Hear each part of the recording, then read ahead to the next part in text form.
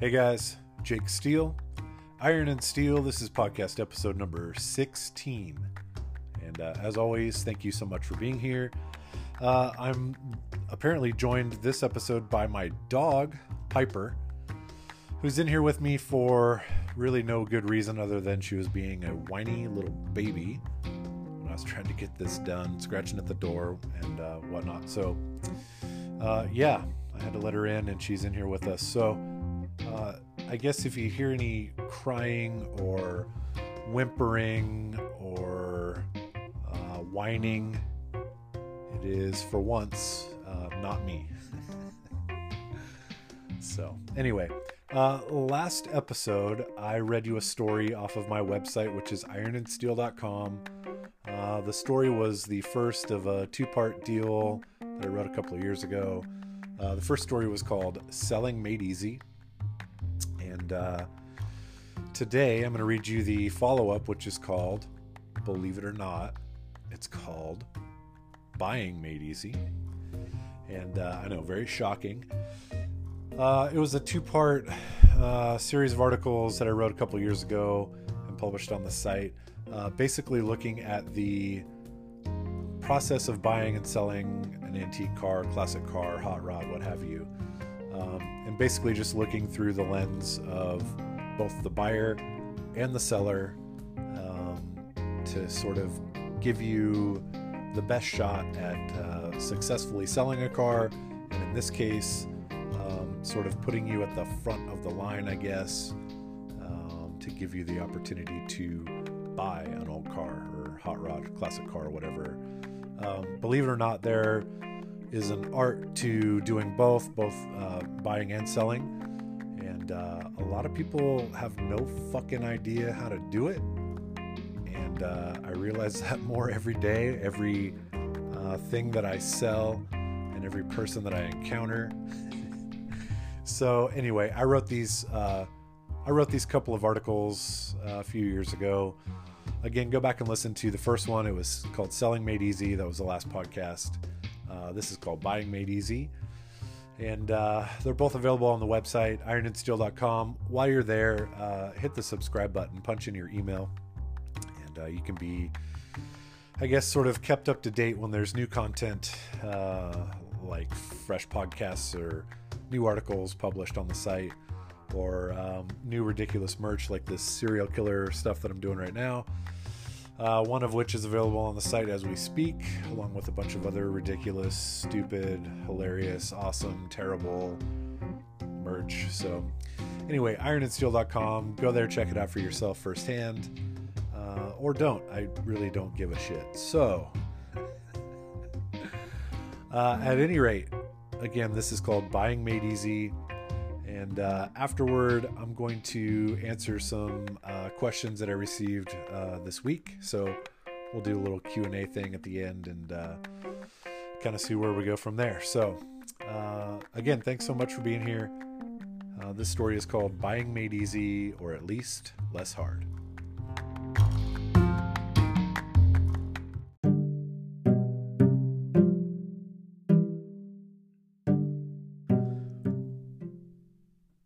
So here's the thing. This article is written operating on the premise that you are a genuinely interested and qualified buyer. If you're a bullshitter, time waster, tire kicker, etc., I cannot help you.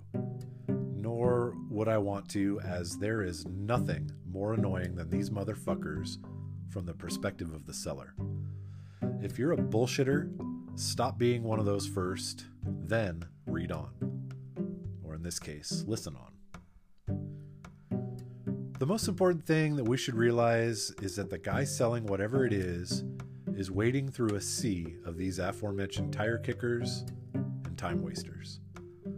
Nobody enjoys the process of selling something. So knowing this, the best thing we can do is to try to make it as simple as possible. Nothing will give you a leg up more than establishing right out of the gate that you're not there to waste anyone's time. As long as you mean it. So first things first, making initial contact. Look, I can tell a bullshitter from a mile away just from their first call, their first text, or email. If you think coming in like some big swinging dick and making a lowball offer is a good idea, you are 100% wrong. There should never be any discussion at all whatsoever about price right off the bat, period. If you're one of these, "What's the least you'll take?" motherfuckers, you need to go back to the last sentence of the last paragraph that I just read. Nobody wants to deal with it. And nobody wants to deal with you. Think of the first contact like a job interview. You should be gathering as much information as you can about the car and the person selling it, while being as nice as humanly possible. If it sounds like something you want to see in person, ask them to schedule a time to come and look.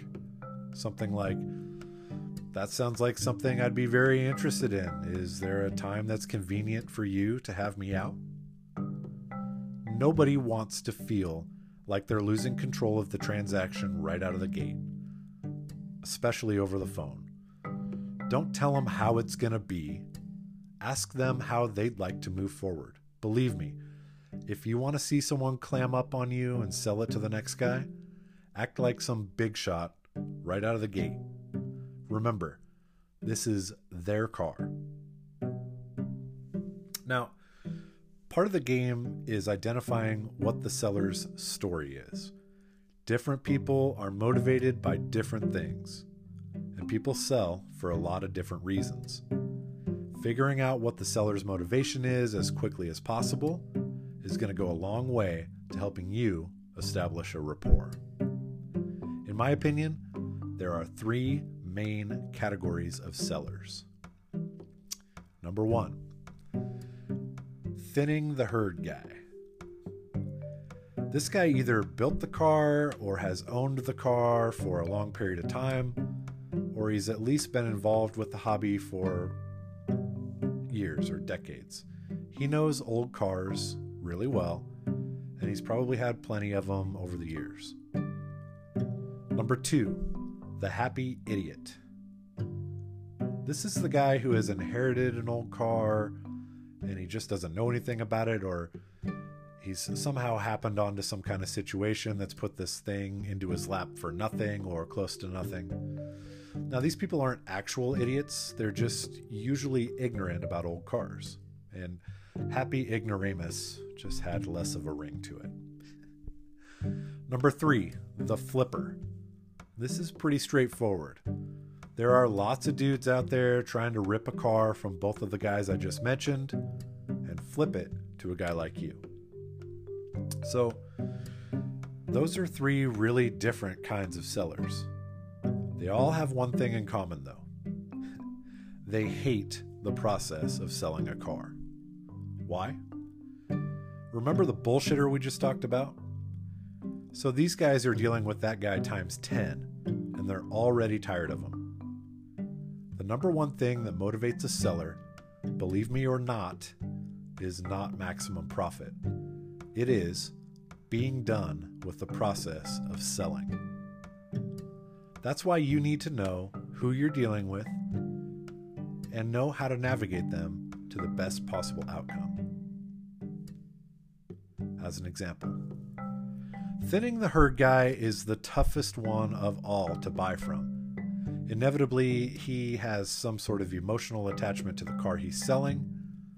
He's usually getting older and realizing he maybe can't keep them all, or maybe he's getting out of the hobby completely. Whatever the situation is, he is likely attached to it emotionally somehow. An emotional attachment equates to, at least in their mind, monetary value. This can be a difficult thing to overcome, but it is not impossible. The best way to score points with these guys is to be genuinely interested in the car's story, and especially their story. Can you hear my fucking dog up there? Jesus Christ. I kicked her out because she was being a pest, and she's still being a pest upstairs. So, Anyway, these guys want to be heard. They want to be complimented on the car, and they want to be complimented on the job they did restoring it. They want validation. They're proud of this car, and they want to know that whoever it goes to is going to appreciate it as much as they did. And in the end, that will likely mean more to them than getting a little bit more money by selling it to someone who may appreciate it less. If you do a good job of building a relationship with them, they're not going to want to deal with anyone else. They will want to sell it to you, maybe even for less money. And a really good example of this is my 32 3-window purchase in an article I wrote called Better Lucky Than Good. I think that's also a podcast. You'll have to look and see. The flipper. Now, the flipper is either really hard or really easy to buy from. These guys often fancy themselves experts in some way and sometimes operate on both profit margins and ego. They still want to feel like they're in control, and there's no emotional angle for you to try and leverage. So all I can say is be straightforward and respectful, and remember that these guys are used to the process of negotiation. So when you get to that point, throw out a price that leaves at least some room to haggle back and forth with. Ideally, they'll give you a sort of bottom line price first, and that'll tell you a lot about what the real number can end up being. Don't forget that this guy wants to move on with their lives too. There's always room if you play the game correctly, and sometimes there's no game to play at all. That's the nice thing about the flipper. It's just numbers. You usually won't offend them personally by making an offer, as long as the offer itself is not insulting, of course. And don't get hung up on the idea that this guy is going to, quote, make a buck on you. That is 100% irrelevant. If the deal makes sense for both of you, great. If not, no big deal. Then there's the happy idiot. And this happens a lot more than you think. A guy ends up with dad's old car. He sees big dollar signs at the end of the rainbow. It's about a 50-50 split when dad dies. The kid wants to sell it right now for cash and be done with it immediately, or he got caught up in some romantic idea that he would keep the car and the family, and it's been sitting untouched in the garage for 7 years. And now he realizes he could probably buy a nice boat for that money and be much happier. Now, usually they don't know much about the car other than what dad had told him about it and that dad really loved it. Usually dad spent a lifetime telling these kids how rare and valuable these cars are. So the fun part about these guys is negotiating the balance of, I just want to be done with it, give me some cash, and this was dad's pride and joy, and it must be worth $1 million. These guys are the guys that say shit like, well, looking around, I'm seeing these things bring like $65,000 restored. They don't realize that it took $100,000 to restore it. Anyway, it's always a challenge to educate in a respectful way, but it can be done. With the happy idiot, the same respect should be given to dad's legacy as you would be giving if he were standing in front of you right then and there. Yes, the kid wants to sell it. Yes, he wants quick cash. But no, he doesn't want anyone coming over and telling him that his dad's beloved old car is a big hunk of shit. Spend less time picking the car apart, more time asking about dad, and that will go a long way. Make a fair offer in a nice way while reassuring him that you will give the car the home it deserves. Deep down, the happy idiot wants someone to take over where dad left off and where they failed. They want to see it go to somebody who will appreciate it as much as their relative did, as much as they did, someone just like you. No matter who you're dealing with, handle your logistics first. By that, I mean have cash in hand, at least a deposit, and easy access, that means same day, to the balance. Know how you're going to transport this thing. If you don't own a trailer, have an idea whether you're going to borrow one or rent one. U-Haul's a great cheap option. Or if you're going to have to call a tow company, whatever the case may be. Know all of this stuff ahead of time. Nobody wants to sell something and have it turn into a 3 or 4 part adventure that spans a bunch of days and 25 phone calls while you figure out how to get the money and get the car home. The name of the game is always convenience when you're looking for leverage, period. Something a lot of people don't realize. Fortunately, knowing this will set you apart from the rest and give you the ability to snag the car that you want. So my advice, 3 different types of sellers, all one common theme: respect, foresight, follow through. A novel idea, right?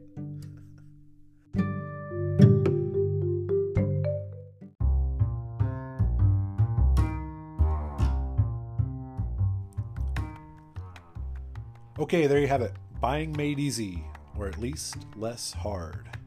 Again, ironandsteel.com is the website. That article is there, probably on the second page or so. You can go there and read it for yourself if you want to. I don't know why you would. I just fucking read it to you. So what more do you want? But I digress. Ironandsteel.com is the website. Lots of good content on there. Lots of content at the very least. And it's all free, so feel free to hop over there and check it out. Again, hit the subscribe button, punch in your fucking email. It takes just a second. So, then you can be up to date on new content, which is several things a week, fresh articles, new podcasts, whatever, ridiculous merch, whatever the case may be. So hop over there and check it out at your leisure.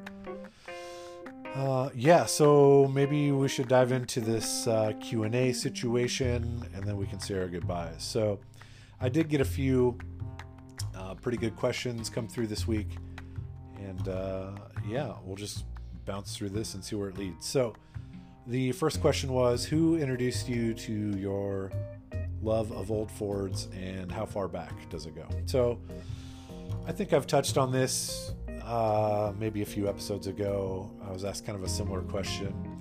I don't have a great story where like my dad or my grandpa was like some 50s hot rodder, it's ingrained in me and all that stuff. My dad has a passing interest in cars.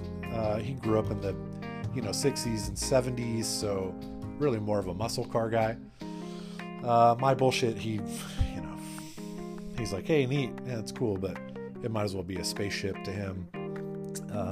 If you had a 70 Camaro or Chevelle or something, he'd be all about it. But these clunky old Fords, hot rods and customs, 40s and 50s type of stuff, I don't have a great story. Uncle Pappy didn't fucking pass it down or whatever. So how far back does it go?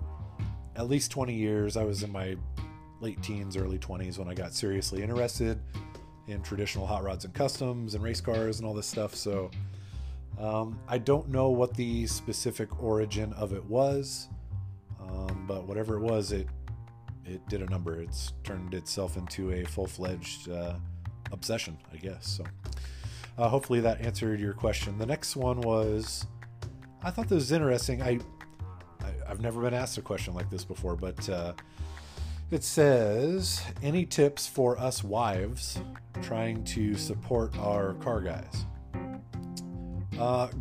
Great question. I don't know. I think it's kind of a difficult question for me to answer because I have sort of the dream scenario. My wife is awesome, totally understanding.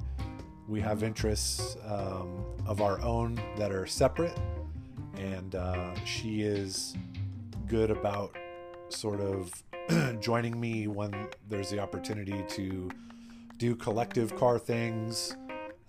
She likes old cars and thinks that they're neat or whatever, but it's not her passion. So, I don't know. I would just say being supportive and understanding, joining your husband in certain car related things in a supportive way while not being overbearing about it, not being super judgmental, realizing that really for a lot of us, this is not a hobby. It is truly an obsession, and maybe being understanding about that.